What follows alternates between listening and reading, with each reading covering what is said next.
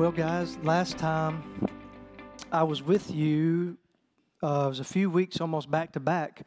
We were able to look at kind of an overview of reaching people, being disciple makers, how to enter into empty fields where Christ is not, how to share the gospel, how to disciple new believers. And we've been trying to connect those dots.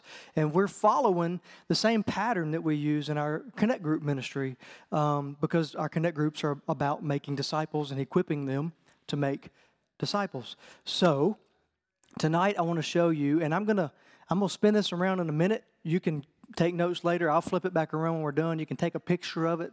I usually do these days is just take a picture. But just to give you a quick overview, and then we're going to actually study one of these passages, okay? So if you picture a farmer going into an empty field, picture this with no writing. It's empty. Nothing there. All right? A farmer goes into an empty field. He prepares it, prepares the soil, and then what does he do? He enters into it, and then he begins to sow the seed. And as he sows the seed, by God's grace, some begins to grow. And as the crop grows, he cares for it, he helps it mature, and then once it reaches maturity and the harvest season comes, he gathers it together, and he gathers the harvest. Well, this is a picture of making disciples. And by the way, he didn't sell it all or eat it all. Back before he could go to the co-op and get a bag of seed, he would keep some of it so that he could use it for the next season. And this is a picture of the continuation of raising up more disciples that continue the process of going out and entering into empty fields, preaching the gospel, discipling new believers, grouping them together. So the empty field represents either places or people without Christ. We all know people who need Christ, people that are far from God. Like Mr. Alvin says, some people that may not know they're far from God, but they need the gospel. Okay? The seeded field represents sharing the gospel, sowing the seed of the gospel. The growing field represents discipling new believers. The harvest field represents grouping new believers together. If it's in a mission field where there's no churches, then that means gathering them together and starting new churches. That can even be the case here. We could go out 2 by 2, knocking on doors, praying for people, sharing the gospel, and when they come to Christ, starting new churches with those people from the harvest. We can do that here. And then the continuation is leadership development, continually developing leaders and teaching them this process. So we have 2 tools for each field, okay? 2 tools for how to enter, 2 tools for how to share the gospel, 2 tools for how to disciple new believers. I'm going to stop there for tonight. Okay? So, 2 tools for entering into the empty field. This is so simple, y'all. Making a list of people that you know who are far from God and praying for them every day. And then looking for chances to share the gospel with them. That's called intentionality. That's called good stewardship. We all have relationships with friends, family, neighbors, coworkers, classmates, people who need Jesus. We need to pray for them every single day. And we need to look for opportunities and make opportunities to share the gospel. So simply making a list and being intentional with the people in your life that need Christ. Number 1. Number 2, 2 by 2. Every Wednesday night, we have an evangelism team. Most Saturdays, we have an evangelism team. They get together in 2 by 2. They go out and they knock on doors and they share the gospel with people. It's just saying, hey, there's people out there that aren't going to come to church, but we still need to take them the precious message of the gospel. And we need to go and just see where God might be at work. So we go 2 by 2 with a partner, and we pray while we go, and we seek for opportunities to share the gospel. So then, that's how you enter into the empty fields. Number 2, how do you share the gospel? Okay, so this is where do you go, who do you talk to, and this is what do you say? Well, we have 2 tools for sharing the gospel. Share my story and share God's story. And we've gone over this before. I'm not going to spend a lot of time on it now, but we have a tool called the 20-second testimony. You can share your testimony in 20 seconds. 2 words that describe your life before Christ, 1 sentence that describes coming to Christ, and then 2 words that describe how He's changed your life after following him, because he changes our lives when we follow him. And then my story, I like to use the Romans Road. There's all kind of tools.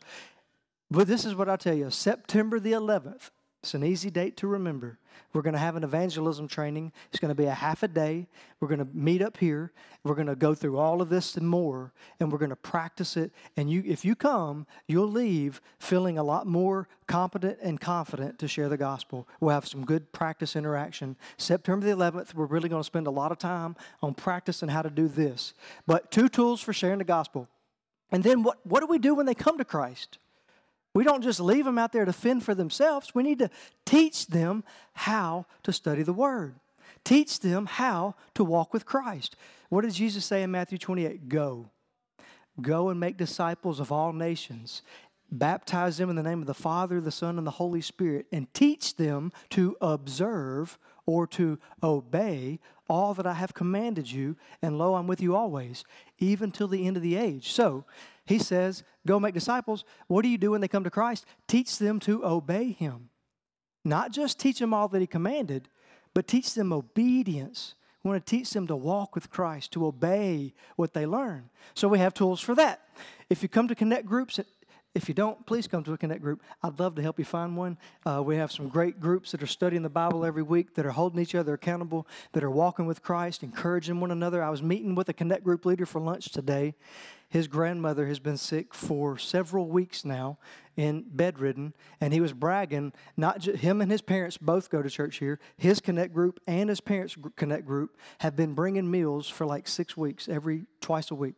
And he was talking about how much of a blessing it was. He said, I don't know how long this is going to go on. I don't know how long they're going to keep bringing them, but we're going to keep taking them. But we care for each other. We need community. So if you're not in a Connect group, I'd love to help you find one. If you are, then you should know about this 3/3 process. We get together. The first third, we just look back over the week. How was your week? What's been your highs and lows? How have you been doing as far as obeying Christ, seeking the Lord? Have you had any opportunities to share the gospel this week or talk to somebody about the Lord? And it's just a time of kind of looking back together and dealing with character, dealing with our hearts. And then we have a time of studying the Bible, looking up, studying the Bible together. And we use the sword method. Y'all remember the sword method? What does it say about God? What does this passage say about man? Is there a sin to avoid or to return from? Or is there an example or a command to follow? So, we got the sword method, simple tool for studying the Bible. New believers, brand new believers will blow you away when they, by the power of the Holy Spirit, use that tool to rightly divide the Word. And I'm telling you, we can teach them to study the Word using that tool. And so then we study it. Well, then looking ahead, so looking back, looking up, looking ahead, we need to not just be hearers of the Word, but doers of the Word. So then we want to set goals for obedience. Based on what we study, and we're going to do it tonight, based on what we study tonight, we need to each set some goals so that we can move forward and obey what we learn, so that we're not just hearers of the Word, but doers of the Word. Okay?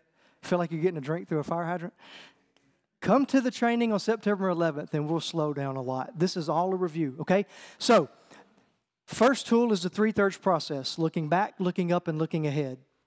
Or, you may have heard it said, dealing with the head, the heart, and the hands.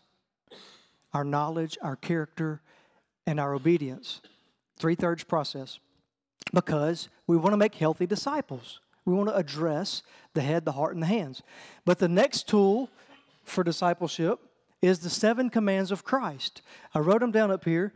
If you look at Acts chapter 2, you're going to see what the early church was doing as soon as these new believers came to Christ.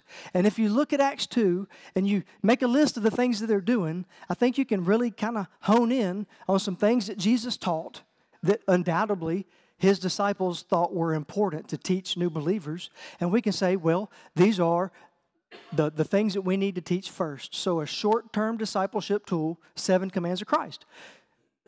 Believers, new believers, need to know about repentance and faith. Repent and believe. You look at the story of Zacchaeus. Beautiful story of a changed life. The second command is be baptized. You look at the story of Philip and the Ethiopian eunuch. Immediate obedience to baptism. And you don't have to tell them, do this, do this. You say, in this story, do you see any examples to follow? And then they say, well, I need to be baptized. So that you let the Word of God disciple them to be obedient to the Word of God. Number 3 is pray. We're going to talk about that tonight. Number 4, go and make disciples. Number 5, to love. Number 6, to give from the heart. Number 7, to take the Lord's Supper together. And we teach these new believers, which, by the way, this works on the mission field to teach new churches how to function as a healthy church, to teach these new believers how to follow Christ. And by the time you meet once a week to study this, always using the same 3/3 process, then they're going to see this pattern of how to study and obey the Word. They can take that with them and study any book of the Bible, any passage from the Bible. So, here's your drink from the fire hydrant, okay? Now tonight, we're going to back up, and if you remember, it's only been about a month or two ago.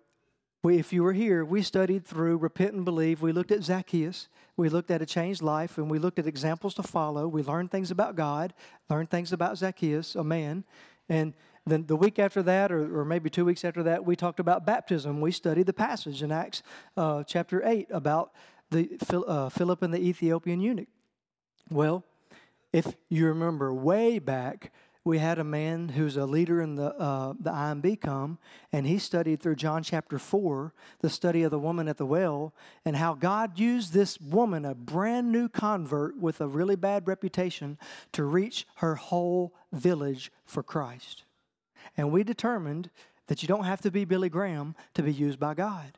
Remember that story? I wanted to study it tonight, but when our brother came and shared that with us, he did a great job, and we're just going to let that lie. So tonight, we're going to look at prayer together.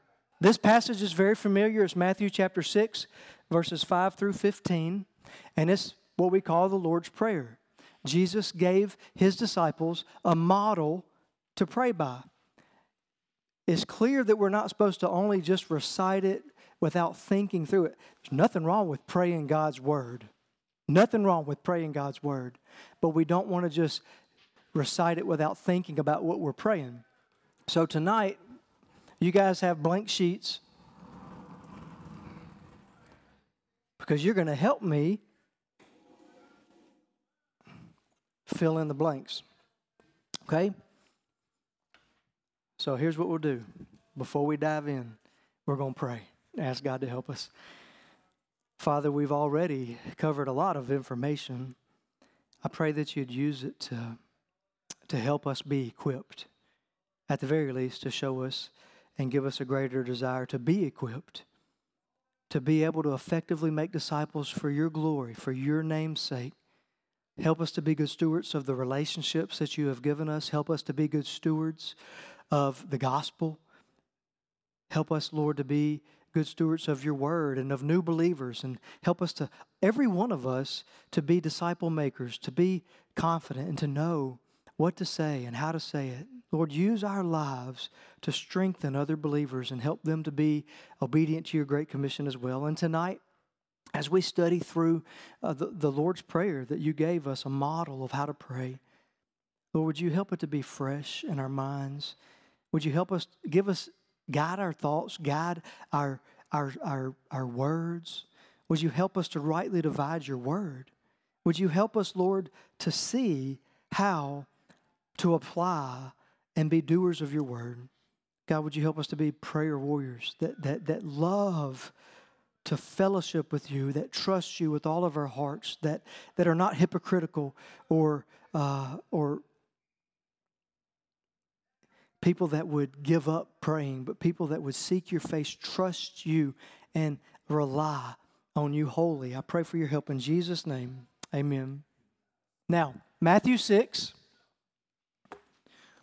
If you have a sheet, you're taking notes, you can write it right above the sword in that little block, Matthew 6, verses 5 through 15. We're going to read it. I'm going to ask these questions, and then you guys are going to fill in the blanks. You're going to do my job for me, all right? Now, pay attention, and while we read it, be thinking about what does this passage teach us about God? What does this passage teach us about mankind or ourselves? What does this passage teach us about sin? Or is there a sin to avoid or turn from? And what is this? Is there in this passage? Is there an example or a command to follow? Okay, Matthew 6, verse 5. This is Jesus talking. And when you pray, you must not be like the hypocrites, for they love to stand and pray in the synagogues and at the street corners, that they may be seen by others. Truly I say to you, they have received their reward. But when you pray, go into your room and shut the door and pray to your Father who is in secret. And your Father who sees in secret will reward you. Verse 7. And when you pray, do not heap up empty phrases as the Gentiles do, for they think that they will be heard for their many words. Do not be like them, for your Father knows what you need before you ask Him. Pray then like this: Our Father in heaven, hallowed be your name. Your kingdom come, your will be done on earth as it is in heaven. Give us this day our daily bread, and forgive us our debts as we also forgive our debtors. And lead us not into temptation, but deliver us from evil. For if you forgive others their trespasses, your heavenly Father will also forgive you. But if you do not forgive others their trespasses, neither will your Father forgive your trespasses. There's a lot there. Some pretty point blank stuff, and you're thinking, I don't know if that's right. Is that right? Is that right? Well, let's see. Now, here's what I want to do, okay? Anytime you give me an answer, I need you to give me a verse reference, okay? That way we can make sure we're staying on track. We're not just saying anything we know about God from the whole Bible. We're saying in this passage, what do we learn about God? Okay, so what do you see in this passage? What do we learn about God?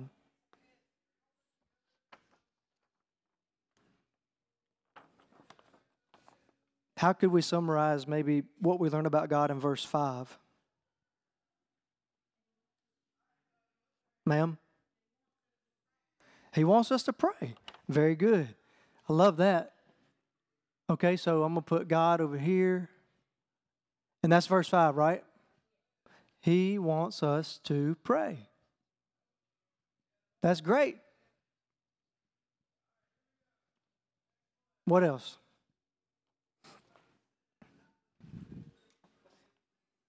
What does He know? He wants us to be honest and sincere.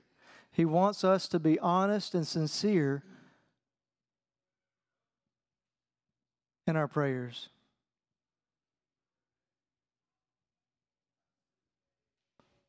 So that would be verse 5 as well, right?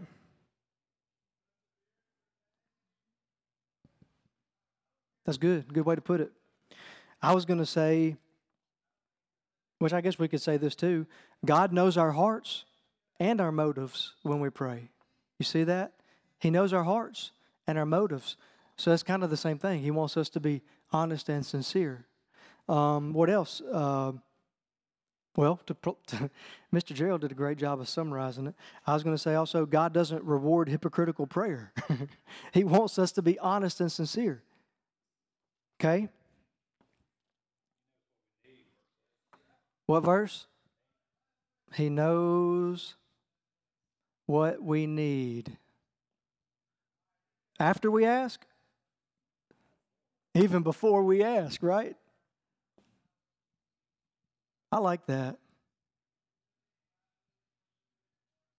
That's verse 6, Dale? Verse 8, sorry, thank you. Well then, what about verse 6? What do we learn about God in verse 6?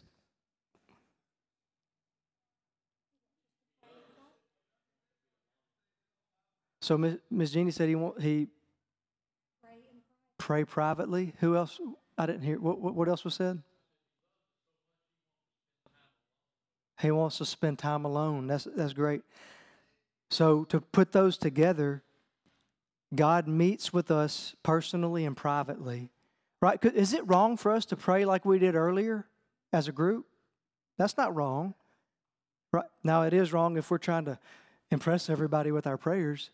And Jesus said, well, that's your reward. If your goal is to impress people, and you do, which it might be possible that your goal is to impress people and you don't. And then you don't even get that reward. But He wants to. God meets with us personally and privately. He loves us. He desires to meet with us.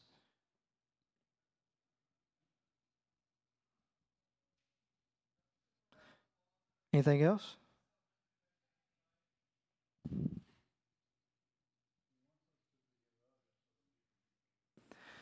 He wants us to forgive others. Where's that at? What verse? Is that like verse 14 and 15?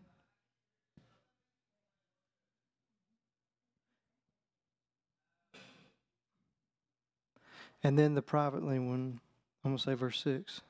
Okay? A lot in here about God. What about verse 7?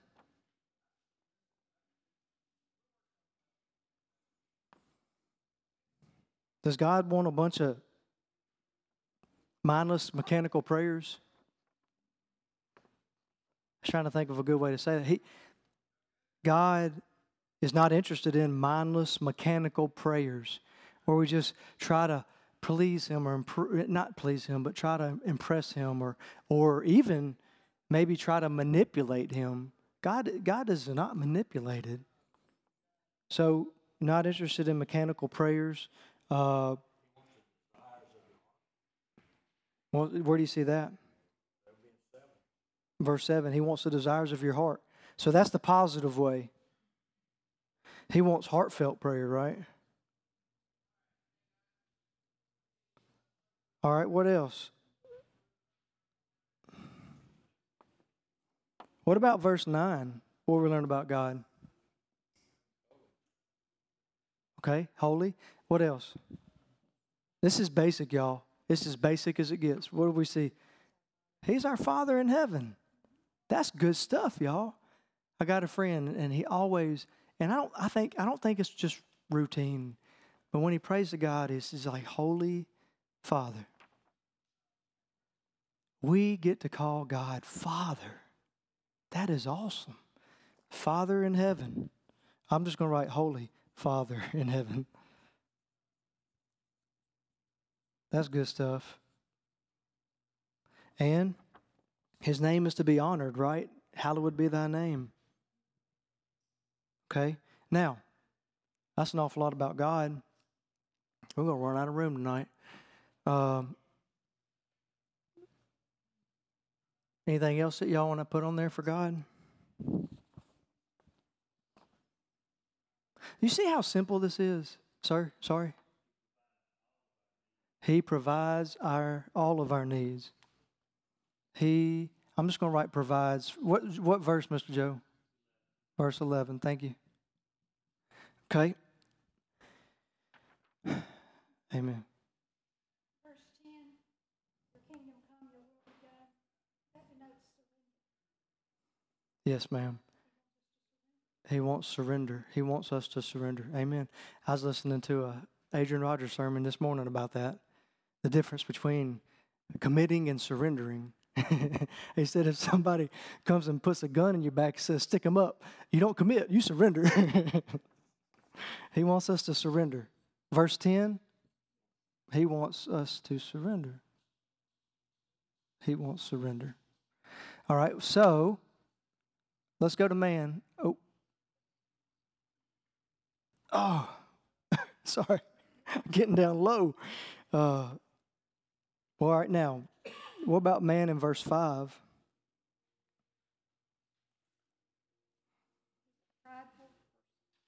Prideful? That is prideful, isn't it? That's prideful. I'll just write prideful. I was thinking something like, and I like that too, something like man, because not every man, but generally sooner or later we're prideful, right? But we can pray with poor motives, you know. I think that many of us have probably struggled with wanting to impress other people with the way that we pray. Or sometimes somebody says, man, you ought to hear so-and-so pray. Man, they sure can pray. You're thinking, oh, wow, I can pray. You know, everybody can pray. And it's good to God when it's a heartfelt, humble prayer.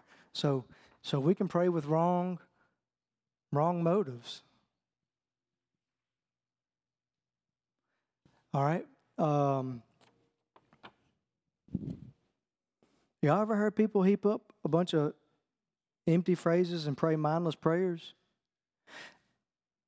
Now, I hesitate to say this. I don't want to say it in a way that's condemning because we don't know each other's heart. But I heard a preacher one time, a long time ago, saying that sometimes if we're not careful, it's like we throw God's name in the prayer just as filler. If we're not thinking about what we're saying, we're just throwing. And that's not, we can't know each other's heart. But sometimes we can say rote prayers without even thinking about it. Does that make sense? I don't know if that makes sense, but sometimes people heap up empty phrases and pray mindless prayers. Anything else?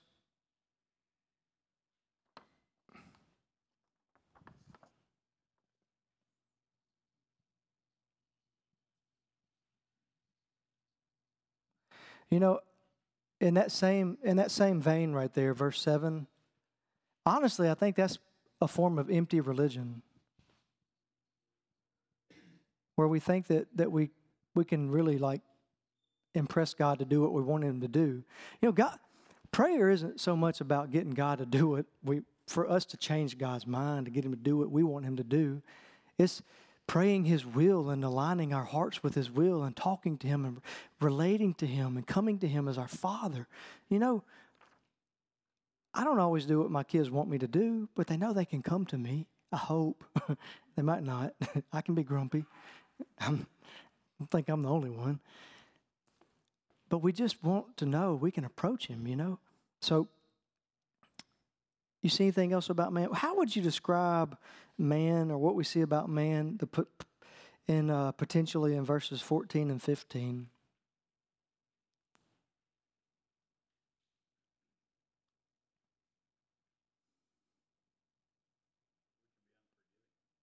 We can harbor unforgiveness. And what's the result of that? It is a condition. It's pretty blatant.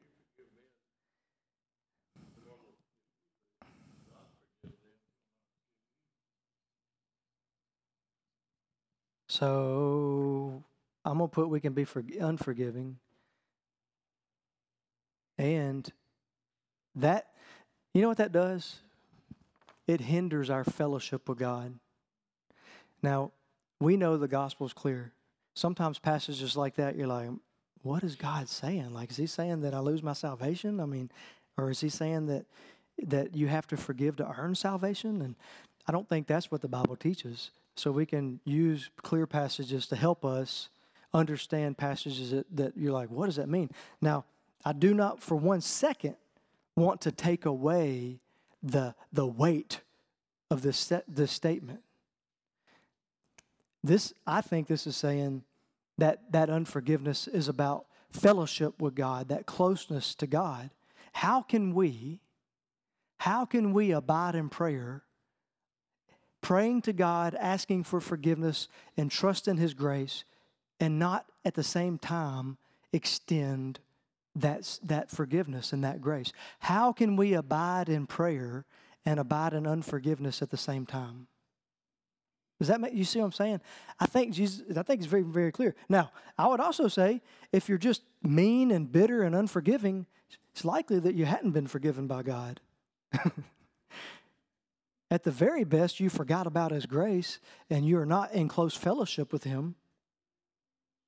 If you're mean and unforgiving and bitter, you can't be in close fellowship with God. Do you think that's an accurate statement? Okay. Okay? We're going to unpack it a little bit more in a minute, but I want to talk about that. And I was reading that earlier thinking, man, that's a heavy statement. You know, that's serious. That is a condition right there. Forgiveness. When we ask God to forgive us for the sin we commit, then we also need to be ready to forgive other people for the sins that they commit against us. This is something that I wrote down that Brother Wade said. I'm assuming it was in a sermon. Abiding in sin cannot go along with abiding in prayer. And then another thing he said was, natural byproduct of receiving God's forgiveness is extending forgiveness to others. My chicken scratch is messing with me. We want to be like our Father, right? Now, let's keep moving. I don't want to run out of time. We're going to talk more about that. What do we see about sin in this passage? Do you see any sinfulness in this passage? I think maybe pride.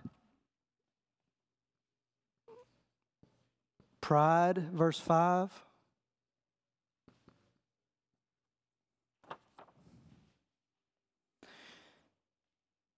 Should have had you with me. Sorry? Unforgiveness. Unforgiveness. Very clearly, unforgiveness. Okay? Empty prayers or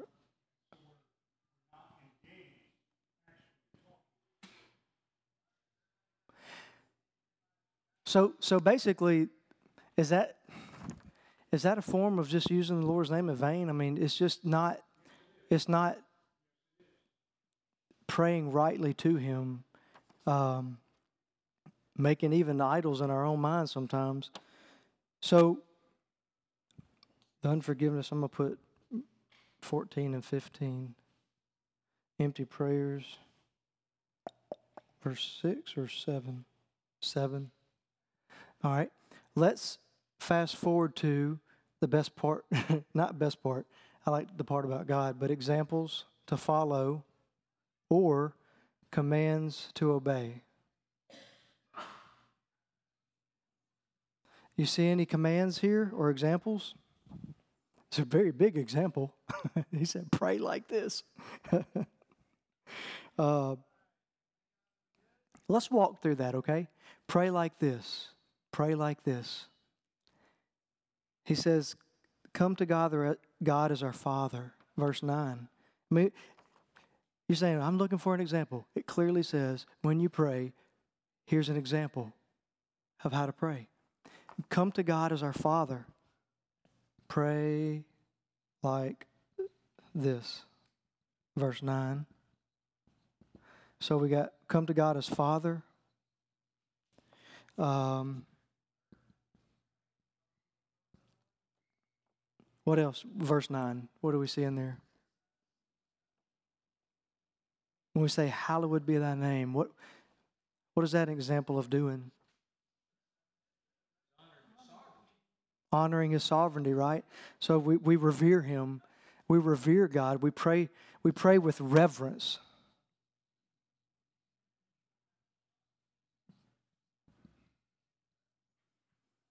And that's a great example of just praising God, right? But man, we have so much to praise God, not just to thank Him for, but to praise Him for. So much to praise Him for. All right? What about in verse 10? Ma'am? Surrender. Yeah, surrender. Praying for His will, right? Praying for God's will. And that's good. And really pray, and also specifically praying, God, your kingdom come on earth as it is in heaven. Your will be done.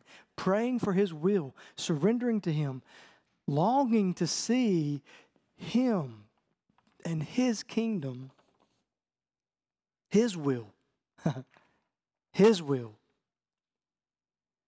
If we sat still for a while with God and just said, God, what in my life does not line up with your will? And we said, you know what? Take it away. my desires, my appetites, whatever it is, take it away. Take it away. My idols.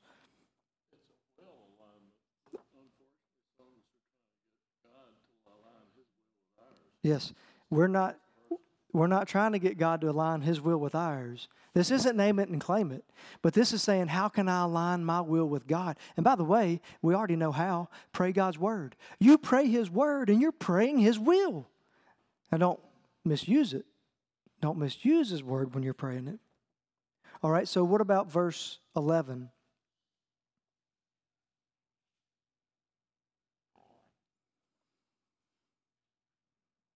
What kind of example?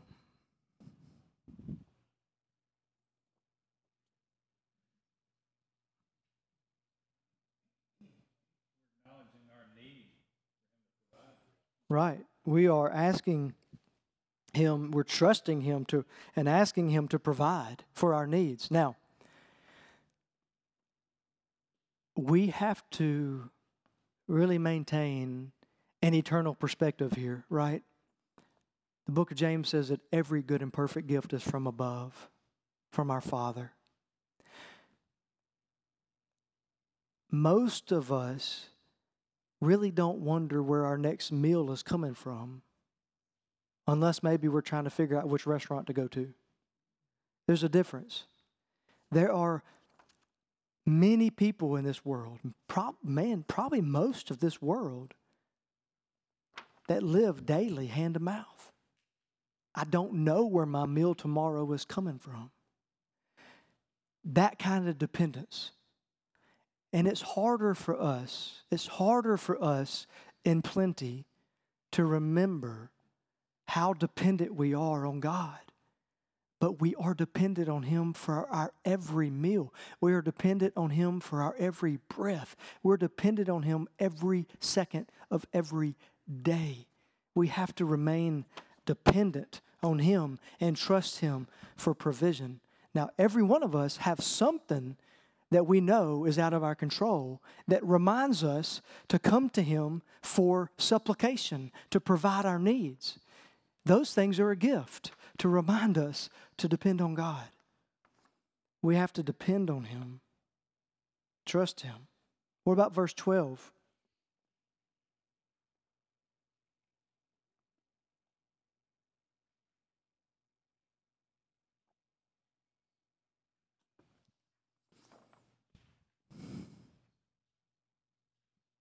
What would you say about verse 12? Sorry? Be forgiving. Okay. What about the first part of verse 12? Right. Brother Wade Humphrey used to say, keep a short list, a short list of sins with God. If you're convicted of sin, that minute, confess it as sin and turn from it. Don't wait till tonight. Why wait? Confess it and turn from it. You know, when I first came to Christ, I did not know about 1 John 1:9. I didn't know that if we confessed our sins, that God was faithful and just to forgive us and restore us, to cleanse us and restore us from all unrighteousness. And there were times where I'd feel convicted about something. It would make me want to run away from God, kind of like Adam and Eve in the garden, you know? But a good friend of mine, his name's Danny Allen. He's a local pastor here now. He poured into me, and he told me one time, Trey, when you feel convicted, well, first of all, he had to explain what conviction was. When you feel guilty like that, it's called conviction, and it's a good thing. It's God's loving discipline because He loves you, and He's saying that's not who you are anymore. You have been bought with a price. Turn away from that. Come back to me. Well, when I felt like that, and I did it when I was a little boy, I knew as soon as my parents caught me, if I ran away, the spanking was going to be worse. But you know what? I still tried every time. One day I locked my bedroom door didn't even lock anymore because I locked it so many times. My dad made it where it wouldn't lock, so I ran in their door and I locked it. And I waited. I sat in his room and waited until he got off work. And he finally took the door off the hinges, and he barely caught me. I was on my way out the window. I like to run from punishment, from discipline. He said, don't run from discipline. Return to God. When He convicts you of sin, confess it. Agree with Him that that was wrong. Trust Him to forgive you and restore you. And be in right relationship with God. When He convicts you, it's because He loves you. He's disciplining you. So yeah, ask for forgiveness. Ask for forgiveness. And forgive. All right, what about verse 13?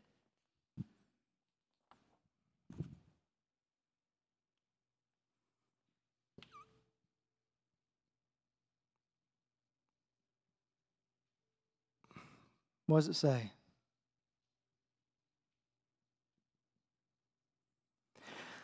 Lead us not into temptation, but what? Deliver us from evil. That'd be a good way to pray for our Afghani brothers and sisters. Yes, sir.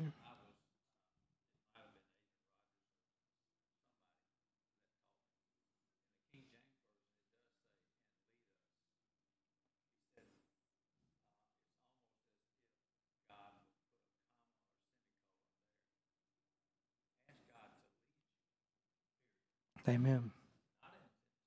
Right. If lead. Amen. Amen. Just for summary, I wrote guidance and protection. We need God to lead us. And man, don't you know, if you're following Him, you're going in the right direction. And even if it's through a valley, we don't have to fear the valley of the shadow of death. If He is the one who's guiding us, His rod and His staff comfort us, lead us, and lead us not into temptation, guide us and deliver us. By the way, if you're in Christ tonight, if you have recognized your sin, you have turned away from your sin and trusting in yourself and put your faith in Christ, the Bible says that you have been saved from punishment, from destruction. And one day, if Jesus doesn't come back, we're going to die, right? They're going to put our bodies in the grave. And Paul said, it's even better. To live is for Christ and to die is gain. We don't live like that. We don't pray like that. We spend a lot more time in our prayer time trying to pray and keep saints out of heaven than we do praying for lost people to be saved. But it is better, listen, it is better to die and go to heaven than it is to live in this evil age. So one day, God's going to deliver us for real from evil. Adrian Rogers. Well, I'm going to go back to Adrian Rogers. He talked about how when we're saved, that God saves us from the punishment of sin. And He is constantly right now saving us from the power of sin. But one day when He glorifies us, we'll be saved from the presence of sin. I long for that day. And I get too distracted by this world. Often, I get too distracted by this world. And I live my life for things that will not matter in 100 years, much less eternity. But what if we say, God, lead us. God, guide us. God, use us. Forgive us. Help us to forgive like you forgive. Help us to stay in close step with your Spirit. Help us to abide in you, to walk with you. Help us to bear fruit through us. We stay connected. We pray for eternity's sake. We pray for His kingdom, for His will. We confess sin when we're convicted. All day long, just praying and talking to God, trusting Him. We can live for eternity. And then one of these days, if y'all outlive me, tell people at my funeral that I am where I want to be and I wouldn't come back if I could. God delivered me from evil. Amen. He delivers us from evil. All right. And then verses 14 and 15, I think there's an example or command to search our hearts for any unforgiveness and to turn from it by God's grace. Search our hearts. You know, our hearts are tricky. Man, I heard somebody say not long ago that man is not a rational being, but a rationalizing being. And we can come up with good excuses to be unforgiving. But there is none. There is none. And aren't you glad that God doesn't come up with excuses not to forgive? He's our example, and He's our Father. He's our Lord. He said to do it, so do it. Go forgive people, whether they ask for it or not. Search your hearts, and if there is any unforgiveness, know that that harbored unforgiveness separates you from closeness with God, and you need to confess it as sin, and you need to offer that forgiveness, whether you go to the person or not, or just forgive them in your heart. I heard Mr. Alvin say at one of our men's breakfasts that when you have bitterness or unforgiveness towards somebody, it's like drinking poison, hoping to hurt them. But that unforgiveness is keeping you from closeness with God. It's not hurting them, hurting you. So, but not just for what we get out of it, it's because God said do it. So just do it. Y'all remember the skit? Stop it. You remember that? I'm scared I'm going to be buried in a box alive. Well, stop it. Y'all remember that? Stop it. Just stop being unforgiving. Forgive. Don't be bitter. You don't want to be bitter. You don't be controlled by bitterness. Verse 11 says we should forgive. We should just forgive. All right. So now, real quick, and we're going to wrap it up. Pray like this. If you look under the main point, MP is main point. Pray like this. Jesus gave us a diagram to pray. Pray like this. And then you can fill it in. Subpoints I put on there that He wants authentic, humble, trusting and praising Him, prayers that praise Him. And another subpoint, to allow our relationship with God to guide us and rest in Him and to overflow. Now, this is what I want you to do. I want you to set goals for obedience. You see that little section under do? Set goals for obedience. This is for you to do personal goals for personal obedience. Here's a few options. How can you praise God? Let's make a list of ways to praise God. Are there any areas in your life that are not surrendered to Him? If there's any area in your life where you cannot say, your will be done, then you need to confess that as an idol, and you need to turn from that, and you need to ask Him to forgive you and to help you desire His will. I don't know why we do it, but we do. We hold things back behind our back from God. And I don't know why we would ever do that. He's so good. He is so worthy. He is so generous. What we hold back does not compare with what He desires to give. Why do we hold back? Are there any areas not surrendered to Him? Confess them. Are there any areas that you need to trust Him? Is there any area that you're not trusting Him to meet your need, your daily bread? Where are you not trusting Him? Ask Him to help you. One of my favorite stories. You remember when Jesus had been up on the Mount of Transfiguration, and He comes down, and His disciples have been trying to cast the demon out of this young man, and Jesus is like, "What's going on?" And the Father runs up to Him, and He says, "I brought this my boy to your disciples. The demons fill him up, and they torment him, and they throw him into the fire, and they harm him. They seek to harm his life, and they can't cast him out." And He said, "If you can help," and Jesus said, "If I can help." Like, do you forget who you're talking to? If I can help. He said, all things are possible for those who believe. And the Father said, "Lord, I believe. Help my disbelief." I've prayed that before. God, I believe. Help my disbelief. I believe, but I'm struggling. Help me to trust you. Help me to trust you. Are there areas that you need to trust Him? And then, when you pray, pray intentionally. Pray heartfelt prayers to God, not empty words. And then here's the most simple application, practical. When are you going to pray? Right? If you're sitting here thinking, "Man, I need to pray more," well, make a plan. When are you going to pray? When are you going to pray? And just start praying. Every day, all day, pray. All right? I've gone over. I only get you about once every other month, so I got to make the most of our time. But it's been good. Y'all did great tonight. Good job rightly dividing the word. Let's go be people of prayer. And let's pray in a way that draws us near to the will of God and helps us to love others and forgive with His forgiveness and helps us to represent Him well so that His kingdom comes and His will is done, and follow Him and desire His will. Let's pray. Father, we thank You for this time together in Your word. We thank You for the richness of such a small, familiar passage. Lord, I thank You for a time just to slow down a little bit and just dissect what it says. God, help us to be people of prayer.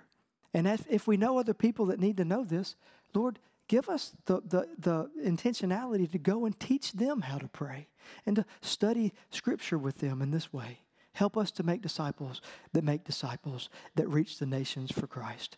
We pray You keep Your hand on our church. Help us, Lord, to keep our hearts and our minds on You. And would You bless us as we seek to do Your will. In Jesus' name, amen.